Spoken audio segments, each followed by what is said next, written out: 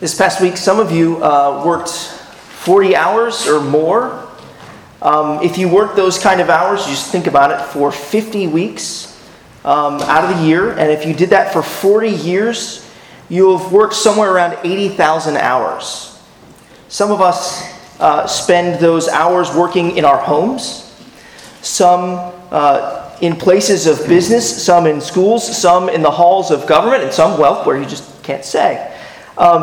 Work is such a significant part of our lives. It is perhaps the thing that we spend our waking hours doing the most. And some of us may feel at times it's the thing that we like to do the least. Work is a significant part of our lives, but some people mistakenly think that we get our significance from work. Some people mistakenly think that our work is actually not significant. It's just something that we have to kind of do in this life. As Christians, we believe that it is our God who gives our work significance. And that is what we have the privilege of thinking about this morning from 2 Thessalonians chapter 3, verses 6 through 15. Wherever you are in those perhaps 80,000 hours, 80,000 years, how about that? 80,000 hours of work. I think you'll get there, by the way, at some point, but more on that in a little bit. Wherever you are in those 80,000 hours of work, let me encourage you to think of those hours as hours and hours in which you have the privilege, or have had the privilege, to glorify God, to reflect His character. If you haven't done so, let me encourage you to go ahead and turn your Bibles open to 2 Thessalonians chapter 3. We're going to begin there in verse 6. We're looking at verses 6 through 15. If you're using one of the Bibles provided there in the pews, I think you can find the passage on page 990. And while you're turning there, allow me just to give you kind of a little bit of background on Paul's letter. First, how did Paul's letter come about? Well, Jesus came. God's one and only Son came, and He lived a perfect life, a sinless life, and He died on the cross, and He rose from the grave, and He then sent His disciples out, and they started churches all over the place. And Paul and Timothy and Silvanus, the men whose names head this letter, they wrote this letter. They started this church in Thessalonica, and they were actually forced to leave.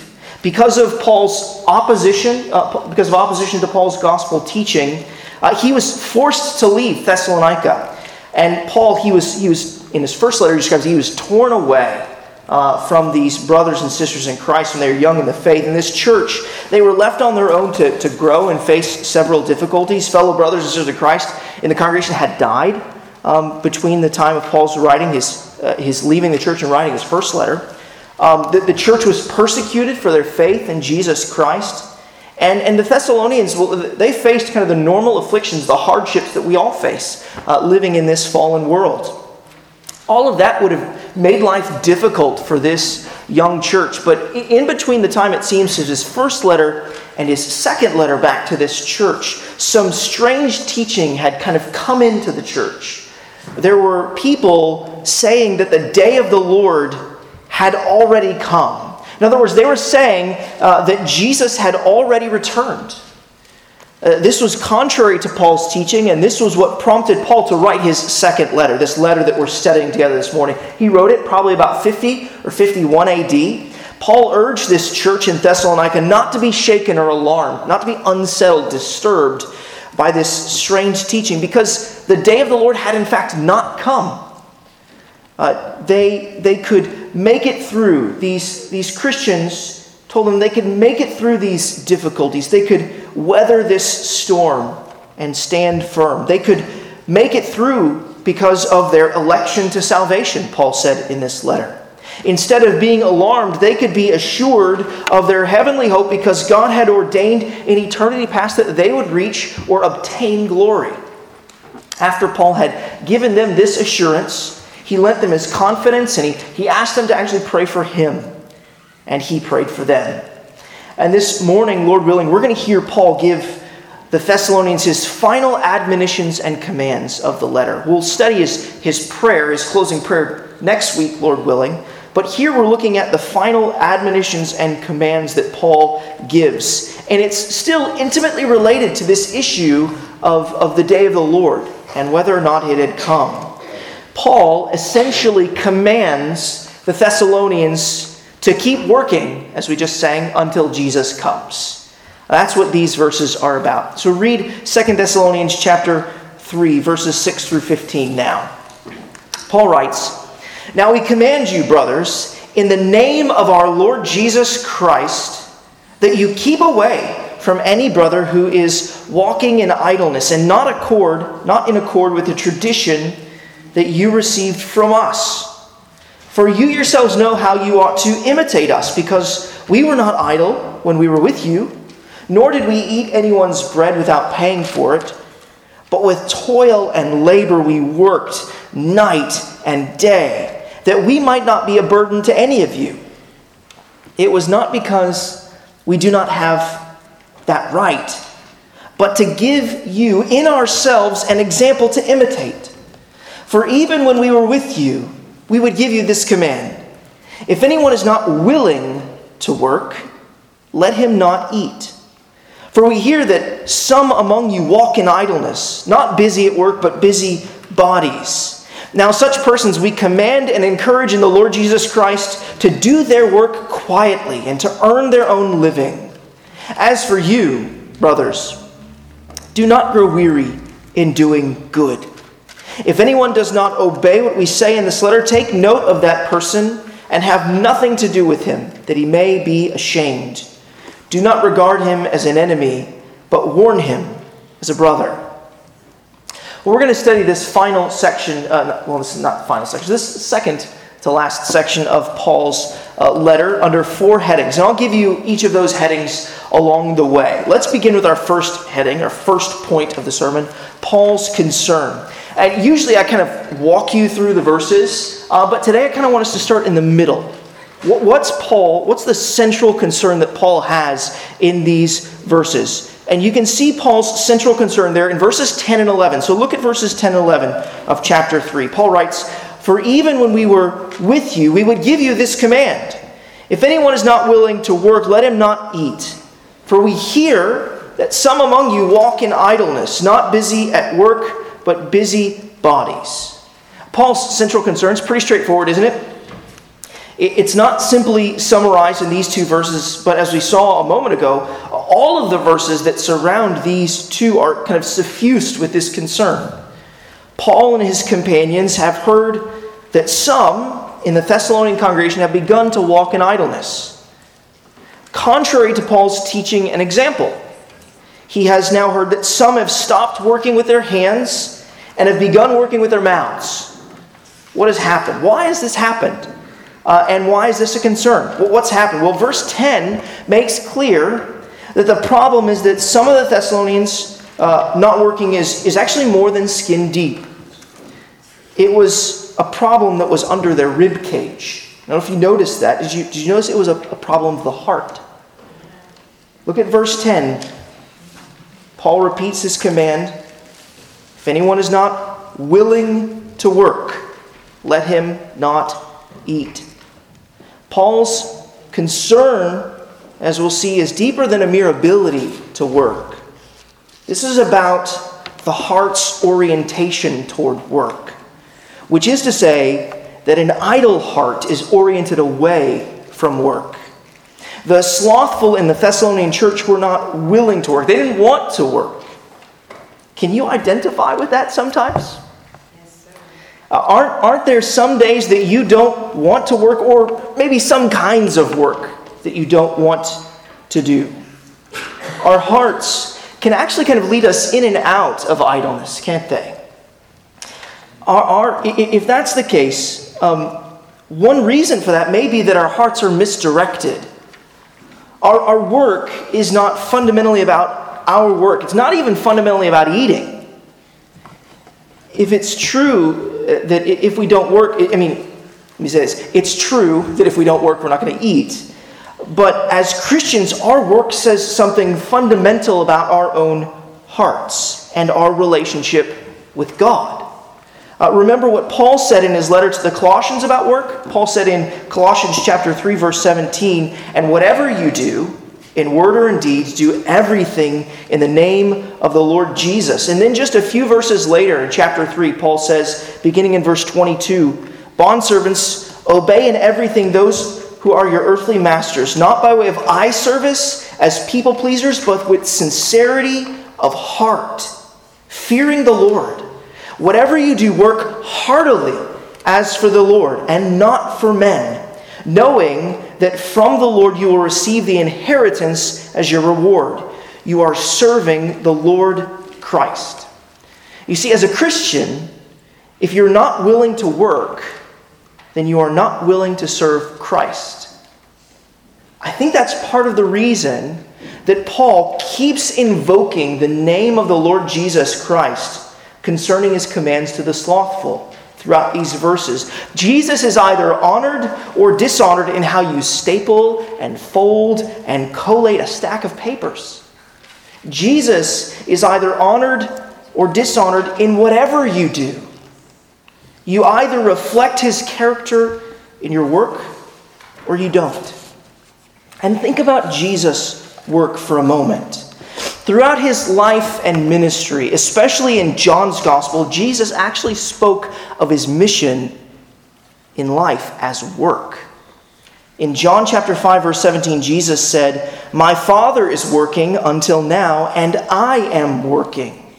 Jesus conceived of his mission as a kind of work to be accomplished. And think if Jesus for one moment failed to honor and glorify God in that work. Do you know what that would mean for your salvation? It would mean that you have no salvation. But that didn't happen. In every moment of Jesus' saving work, which was every moment of his life, he gave himself fully to the honor of God the Father. There was not a moment of idleness in the work of Jesus Christ. And we who follow him and claim his name as Christians must imitate him in our work. That's Paul's concern. Now, why has this happened? Why has this scenario kind of unfolded in Thessalonica? Why are they struggling with this? Well, let's remember the main reason that Paul wrote this letter, this second letter to the Thessalonians, was to refute the false teaching that the day of the Lord had already come, that Jesus had already returned. If that had happened, if Jesus had already returned, then what else is there to do but to kind of wait around for Jesus to kind of conduct cleanup here on the earth? Well, that scenario, if true, could lead some to walk in idleness. There's another scenario, another misunderstanding that could lead some to walk in idleness. The Apostle Paul taught that though Jesus had not yet returned, that Jesus' return was imminent. He taught that in his first letter, and he taught it in various phrases actually here in his second letter. Jesus could return at any time. And this too could lead some to think to themselves, well, since Jesus is going to come back at any moment, let's eat, drink, and be merry, for tomorrow we go. Jesus' return really is imminent. He really could return at any point in time. But far from encouraging laziness, Jesus' return ought to encourage us to work. The truth is, the inclination to walk in idleness for these reasons is based upon a bad misunderstanding of Jesus' teaching and the Apostle Paul's teaching. In Matthew's Gospel, specifically in Matthew chapter 25, Jesus taught his disciples about how they were to live while they waited for his return. Jesus told two parables in Matthew chapter 25 to explain what faithfulness between the time of his ascension, his return to God the Father, and his return back to earth in judgment and bringing his people to himself. Jesus told the parable of the 10 virgins and the parable of the talents in Matthew chapter 25. I'd encourage you to go ahead and read those parables later this afternoon. But let me just give you the kind of bottom line on what they teach. Through those two parables, Jesus explained that his disciples and we are to be busy about the Master's business, doing what he commands. That is what faithfulness looks like until Jesus returns. For the 10 virgins in that parable, it meant keeping oil in their lamps and thus being prepared for the Master's return, being wise about how to live in this world. For the men who were entrusted with the resources, the talents, They were to actually put those talents, those resources, to work. Faithfulness and wisdom looks like doing what the master commands and to keep on doing what the master commands until the master returns. Our master may be delayed in his return, but that does not mean that we may desist in doing his will. Faithlessness means sitting on your hands and doing nothing, being idle. Faithfulness is serving. Faithlessness is self-serving. Faithfulness means serving the master in his household. But this misunderstanding of Jesus' teaching and Paul's teaching had led to leeching in Thessalonica. In his first letter, in 1 Thessalonians chapter 5, verse 14, the Apostle Paul saw this idle way of life as an emerging concern among the Thessalonians. And there, he actually instructed the Thessalonians to admonish the idle, to rebuke them. Now, when we think of idleness, we think of laziness or slothfulness, but I think Paul has that and something deeper in view here. Remember, it's a heart orientation as well. This person's way of life is marked by disorder. We think of an idle and lazy person. That's kind of exactly what you think of, a person's life who's disorganized, perhaps because they don't care. Their apathy has led to a kind of anarchy, so to speak. It's more of it's more than a behavioral problem. It really is a heart problem and how we conceive of life lived under the lordship of Jesus Christ. What the idle may not realize is that their way of life is not only self-destructive, but it is also destructive to the church's witness. The larger surrounding community could potentially look on this idle individual and think, so this is how a Christian lives? This guy claims to be a Christian. This is how he lives? Well, if that's how Christians, I don't want to have anything to do with Christians and with Christ. While we as Christians don't live for the glory of man, we are called to live in such a way that reflects the very character of God. Gracious, disciplined, self-controlled, in order, caring, and considerate of others. The characteristic of being considerate especially comes into view when we consider that some were not busy at work, but busy bodies.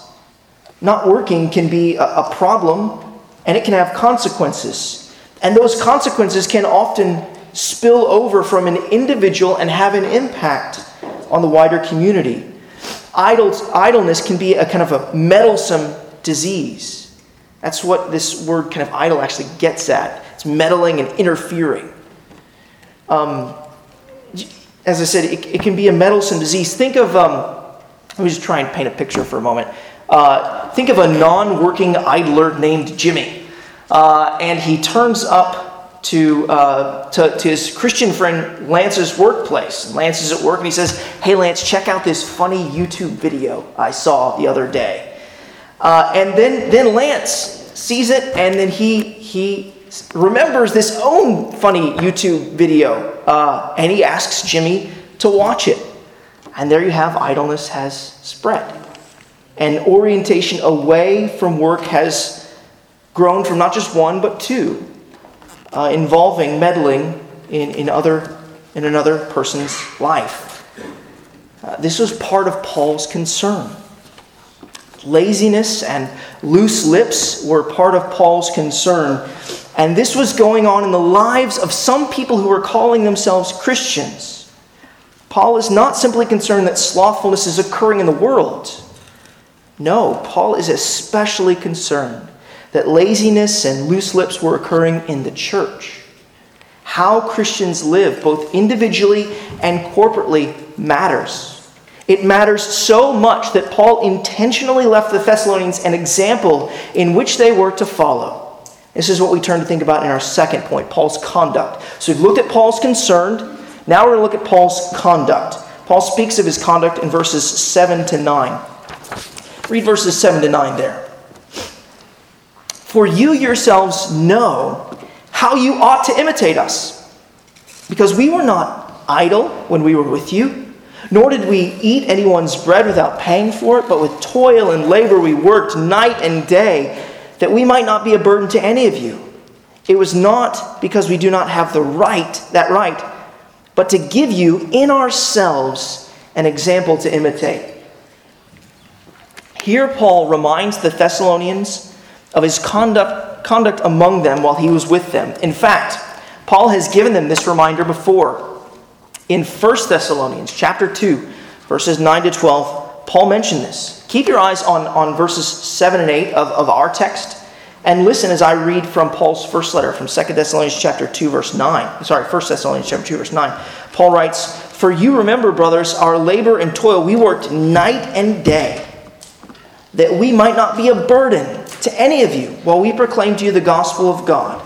Night and day, not a burden. Paul reiterates those phrases, those themes. Paul made clear that he worked night and day, providing his own living and income so that the Thessalonians wouldn't have to do that for him.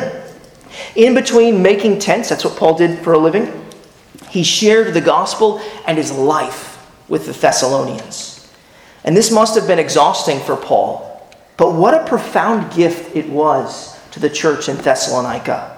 Paul gave of himself, day in and day out, night in and night out, so that the Thessalonians would grow and prosper, so that they would know what it looked like to work and to work faithfully. He gave of himself, and he didn't take anything from the Thessalonians, even though he says he had the right to do so. According to 1 Corinthians chapter 9, verse 14, Paul could have demanded pay from the young church. There Paul writes in 1 Corinthians, "In the same way the Lord commanded that those who proclaim the gospel should get their living by the gospel." Pastors have a right to pay, Paul said. Those who do claim this privilege ought to work especially hard for the sake of the flock. I'm preaching to myself here. I need to work especially hard, and you as a congregation have a right to inquire as to how I spend my time. Every so often, the elders of the church actually ask me to give an account of how I spend my time. And I think that is wise and caring, not just for me, but for you too as a church. Paul's ministry in Thessalonica was unique. Though Paul could have claimed pay from the Thessalonians, he didn't. He was so sensitive to what kind of example they would need in his absence. And he gave them that example of diligence. Far from being a burden, Paul was a blessing to them. And that was an example that they were to follow. It's an example that all of the non-staff pastors and elders of this church are following in right now. Did you realize that? Brothers and sisters, you have 3 elders who are not on staff, but they're pastors here in this church, elders in this congregation, and they imitate Paul in this way. They work night and day. They give themselves to loving and serving their families, and then they give themselves to loving and serving you, praying for you, meeting with you, encouraging you. And the time doesn't cost you anything, but the time is costly. And that is okay. These brothers give you that time with joy. It's their delight to serve you. Do you know why? Because they love you. Because they love you just like Paul loved the Thessalonians. And they want to give you an example. Let's give thanks to God that He's given us elders who are a blessing. Having considered Paul's concern and Paul's conduct, let's turn now and consider our next point. Paul's command to the slothful. Here we're getting into Paul's commands in this section. Look at verse 12. 2 Thessalonians chapter 3, verse 12. Now, such persons, Paul's addressing the idlers, now such persons we command and encourage in the Lord Jesus Christ to do their work quietly and to earn their own living. Here, as I said, Paul turns to address the slothful members of the Thessalonian church. And we must remember that Paul is addressing the church. After all, Paul is commanding and encouraging these persons in the name of the Lord Jesus Christ. Invoking the person of every Christian's faith has several implications. Paul, by linking Jesus Christ to his command, in doing so, we're reminded of the authority that the Lord Jesus Christ entrusted to Paul as an apostle to communicate divine truth. Paul has authority from the Savior to give this command. And this only further underscores the seriousness of Paul's concern. It does something else too. It calls for self-reflection on the part of the Thessalonians. By linking Jesus Christ to his command, Paul is implicitly reminding the believers in Thessalonica that they are not their own, but that they are bought with a price, the precious blood of Jesus Christ. Having been redeemed by the blood of the Lamb, they cannot go on living under their own commands. Instead, they must submit themselves to Christ's rule in their lives, given from the Apostle Paul.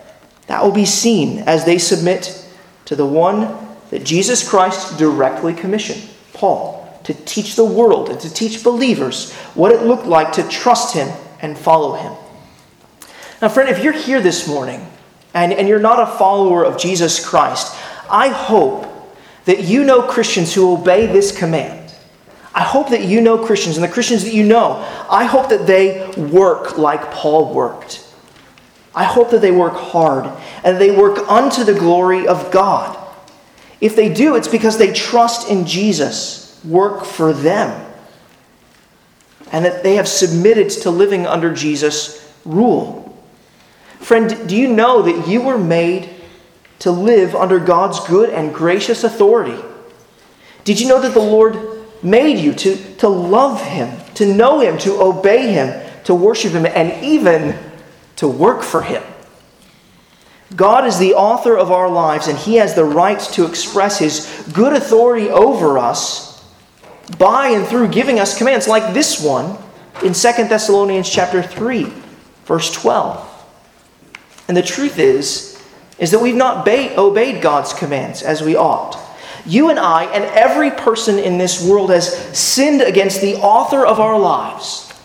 And just like our first parents, Adam and Eve, we have all decided to live our own way. And in doing so, we have dishonored the Lord. By our sin, we have said to the author of our lives, I reject your authority. We have told him that he does not have the right to rule us. We have rejected this command that we're reading about in 2 Thessalonians and others. Our sin is an offense against him, and for our sin, we deserve to be punished. In fact, the Bible says that the wages, or the payment rightly due to sin, to put it in terms of work, is death. Instead of working to honor the Lord, we've all worked in sin. And Romans chapter 6, verse 23 tells us that death is the minimum wage. Because we have sinned against the holy and eternal God, we deserve to face his holy and eternal punishment for our sin forever in hell. But the good news of the Bible is this, is that God promised to send a Savior to rescue sinners from the punishment that they deserve. And God did send that Savior, and he completed that work. He sent his one and only most beloved Son, Jesus Christ, to live the life that we have not lived, a life that was perfect and sinless and perfectly obedient to the glory of God the Father. Though he was without sin, Jesus gave up his life for sinners on the cross. He died bearing the punishment that was due to the sins of all of those who would have returned from their sins and placed their faith in him. And 3 days later, God raised Jesus from the dead, vindicating him and proving to us all that he honored the name of his Father, that he completed the work of salvation. And sinners can be saved by coming to Jesus Christ and putting their faith in him and in his work on their behalf. Friend, will you turn from your sin and put your faith in Jesus Christ? If you want to know more about what it means to trust in Jesus Christ for the forgiveness of your sins, please do find me at the door after the service. Talk with the friend or family member that you came with here this morning about the work that Jesus Christ has accomplished. Let's think just a little bit further about what Paul is so powerfully commanding here in the name of the Lord Jesus Christ. And that every Christian, by their faith in Jesus for salvation, should have been joyful and willing to do. Paul is commanding and encouraging them to repent, to turn away from being idle and busybodies, and instead to do their work quietly and to own their own living. This is similar to what Paul said in 1 Thessalonians chapter 4, verse 11. He urged the Thessalonians to aspire to live quietly and to mind your own affairs and to work with your hands as we have instructed you. Both in 1st and 2nd Thessalonians, Paul encourages quietness. He wants the Thessalonians to be ambitious about doing their work quietly. This was such a necessary command for those who've been ambitious about not working. This was necessary. They were being busy bodies. In Paul's first letter, he actually specifically instructed the Thessalonians to work with their hands.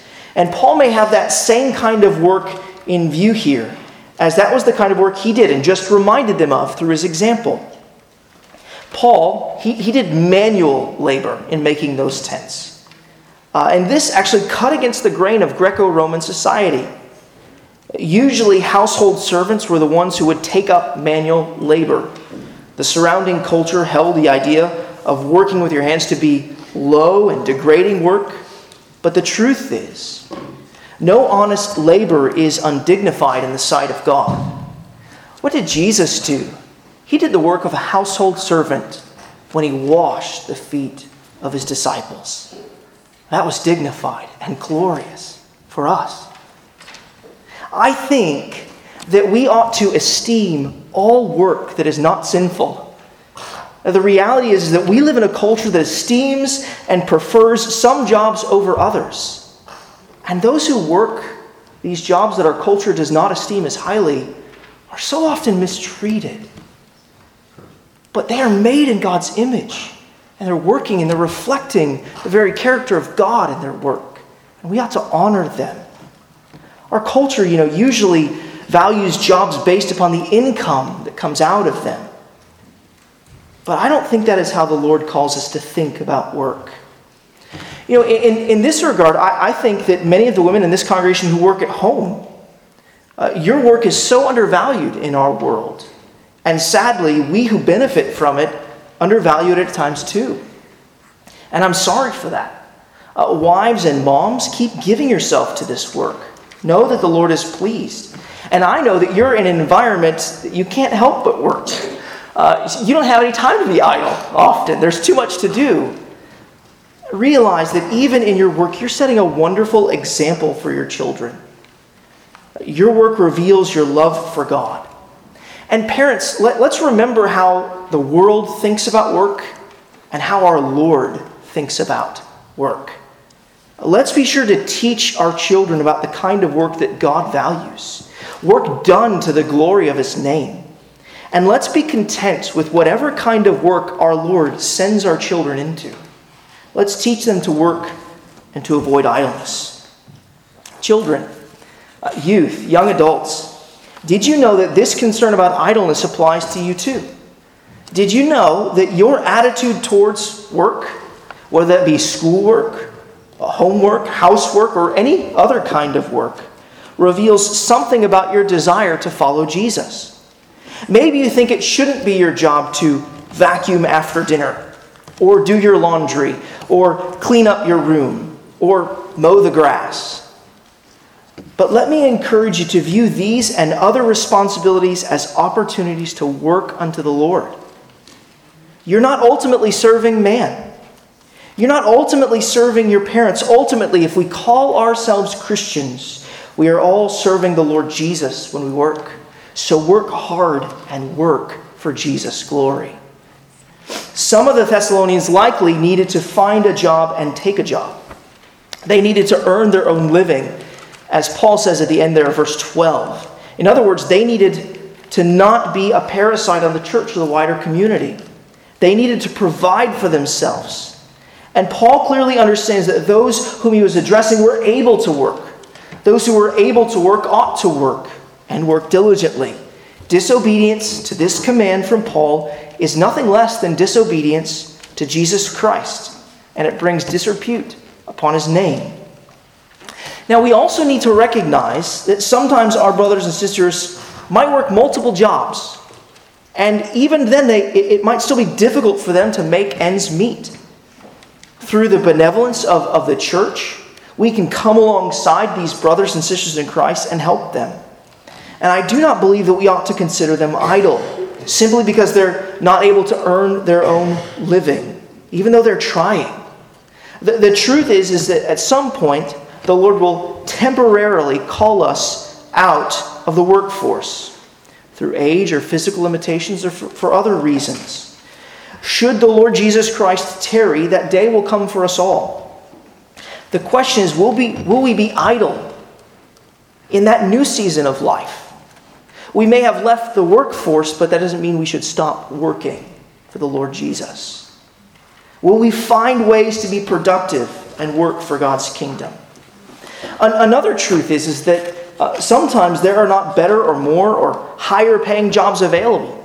And our brothers and sisters who are willing to work and trying to do so ought not be considered idle. Remember that Paul's concern about idleness is not fundamentally economically oriented. It's spiritually heart-oriented. You can be idle and get paid 6 figures. You can be idle because your heart is not oriented to work, but away from work. Paul's command applies to us whether formally in work or out of work. It applies to the overworked and the underworked. At times, slothfulness emerges in all of our hearts, and of it we ought to repent and get back to working quietly and honoring the name of the Lord Jesus Christ. The slothful ones were not the only ones in Thessalonica who received commands from Paul. The faithful ones also received commands from Paul. The faithful need instruction and encouragement to keep being faithful. And this is what we turn to consider in our next point. Paul's commands to the faithful. Paul's commands to the faithful. And let's begin by looking at the very first verse of this whole section. Read 2 Thessalonians chapter 3, verse 6. Paul writes, "Now we command you, brothers, in the name of our Lord Jesus Christ, that you keep away from any brother who is walking in idleness and not in accord with the tradition that you received from us." Now skip down to verses 14 and 15. "If anyone does not obey what we say in this letter, take note of that person and have nothing to do with him that he may be ashamed. Do not regard him as an enemy, but warn him as a brother." From what we've examined so far in our passage, it's clear that this is the principle, verse 6, this is the principle and kind of overarching command of the whole passage, right? Why would Paul encourage Christians to keep away from fellow Christians who are walking in idleness? And what does that look like practically in the life of the church? Well, Paul cannot mean that faithful brothers must totally and completely avoid slothful brothers. Paul cannot mean that we shun a person or fail to have interaction with them altogether. For he says there in verse 15 that he needs to be warned as a brother. You've got to speak to the guy. You're going to warn him. And if he's a member of the family, well, you can't avoid your family all the time. Paul's command to keep away in verse 6 and his command to have nothing to do with him in verse 14 mean that we cannot have the kind of interaction with this brother which would lead us to idleness. So he's being idle and we can't be sucked in. We can't take on that disease. Instead, we must have the kind of interaction with him which leads to repentance and encourages him to walk away from idleness while keeping away from idleness ourselves. And while this is not some corporate action taken by the church, it is lived out corporately by the church in our relationships with one another. I think that Paul is very practically talking about how you interact with an idle brother in the midst of your work. So remember that kind of admittedly silly example I gave you earlier about Lance and Jimmy. Jimmy was the non-working idler who turned up to visit his Christian friend Lance at work and encouraged him in idleness by inviting him to watch a funny YouTube video. I think if Lance were to apply Paul's teaching here, Lance might say something like, "I'm sorry, brother. I can't watch that right now. I've got to focus on my work because I work for Jesus Christ. I need to get back to work because God warns us against idleness. What kind of witness am I going to give to my coworkers if I'm slothful in my work? I need to honor my employer and not steal time from him. More than that, I need to imitate and honor Jesus with excellent work. Let me encourage you to use your free time to find work, brother, or get back to work. While you're out of work, think about trying to apply for a job, maybe just once a day. I need to get back to work. Now, maybe you find that last little bit about finding a job kind of self-righteous of Lance. Maybe it is. But some kind of warning, admonishment, and encouragement needs to be given. That's a command from Paul. And honestly, that's usually the part that we're tempted to avoid because of our own fear of man.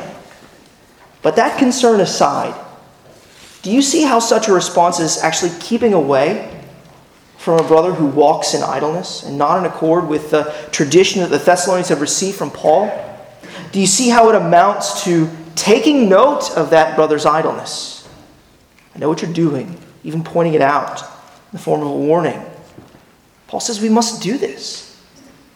Do you see how that kind of response does not regard him as an enemy, but continues to treat him as a brother? One more question on this subject. Do you also see how the honor and glory of Jesus remains the focus of work and the warning? Because that is what it's all about. Our work is all about Jesus. In most of these verses, Paul's commands about work have been oriented mostly in a negative direction. But in verse 13, we do get a positive command for the faithful brethren in Thessalonica. In verse 13, Paul says, "As for you, brothers, do not grow weary in doing good." Now, let's be honest. It's hard to be faithful when others are being unfaithful.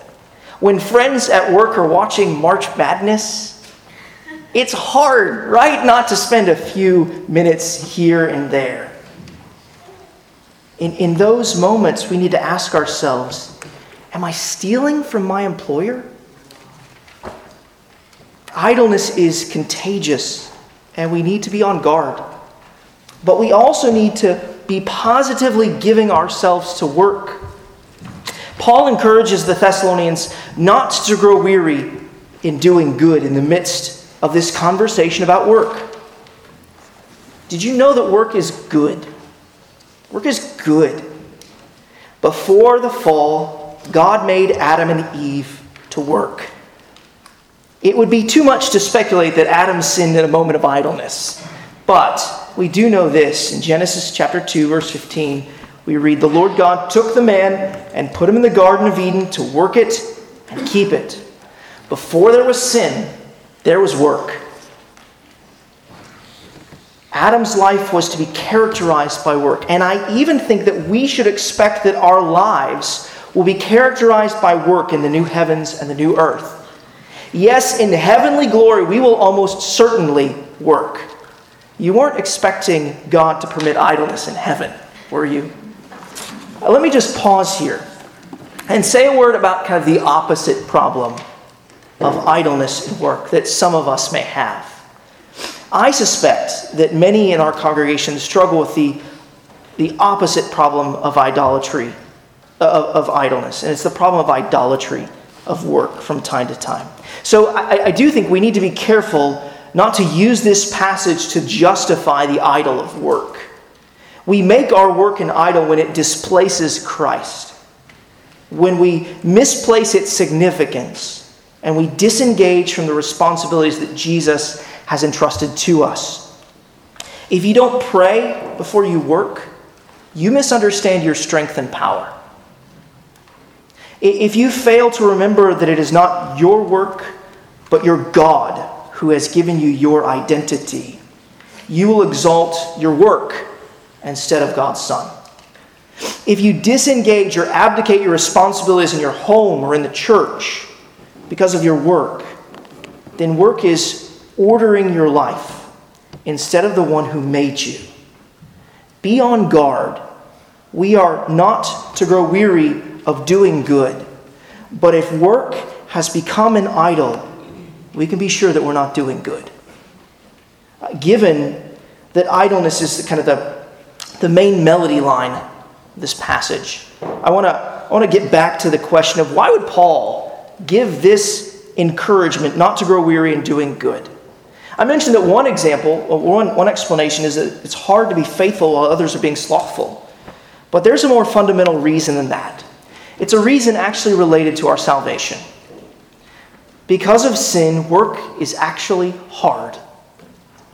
As Sebastian Traeger and Greg Gilbert point out in their book, The Gospel at Work, which I would happily commend to your reading, The Gospel at Work by Sebastian Traeger and Greg Gilbert, they write this: when Adam and Eve disobeyed God's commands and rebelled against him, work stopped being purely a reaping of God's abundance. Adam's sin and God's curse against it affected the very soil of the ground.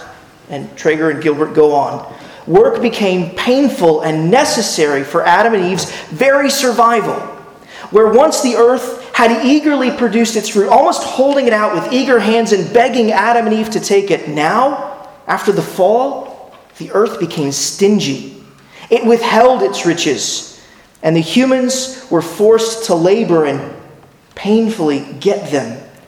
Work has a tendency to wear us out and wear us down, and it could be a massive source of frustration in our lives, all because of the fall. Do you see why Paul might encourage believers not to grow weary of doing good? And this is where I want us to conclude. I want us to conclude by continuing to reflect on this question of why we should not grow weary of doing good in our work. We should work to keep doing good because we're reflecting the very character of God himself, who in his work created the world that was good. Our work ought to testify to the creative work of God. We should not tire of doing good because Jesus never tired of his work of salvation. We work out of gratitude that Jesus did not stop working until our salvation was complete. This is what Jesus said in John 17, verse 4. I glorified you, Father, on earth, having accomplished the work that you gave me to do. Jesus never tired of doing good until the work was complete and he could say, it is finished. We should not tire of doing good in our work because we are a people who are persuaded that Jesus' death and resurrection gives meaning and purpose and significance to our work. Now we see that God is at work in our work. Through our work, through the work of the Holy Spirit in our lives, he is making us more like Jesus. Through our work, God is actually using us to bless others. Remember why Paul worked in Thessalonica? We say, I left you an example. That was loving of Paul. In our work, we're actually loving others and blessing others. And why else did Paul do it? To imitate Jesus, who did not stop working. He did it out of love for Jesus. We work out of love for each other, our community, and love for God ultimately. God is using our work to bless others, to provide for them, help them, teach them, encourage them. And Lord willing, through our work, God is showing others that we do not work for earthly masters, but a heavenly one. Finally, we should not grow weary of doing good in our work because we are a people who are persuaded that our work has only just begun and that through it we are being prepared for our work in the new heavens and the new earth. Here, our work is filled with thorns and thistles. Here, our work still bears the marks of a fallen creation that is from time to time frustrated. But there in the new heavens and the new earth, our work will perfectly honor and glorify Jesus. And it will be our joy to work and glorify him. No longer will our work be toilsome and burdensome. No longer will we be tempted to be idle, to avoid work. Because you see, heaven is where idleness and idolatry finally are put to death. No more will we be oriented away from work, but to it.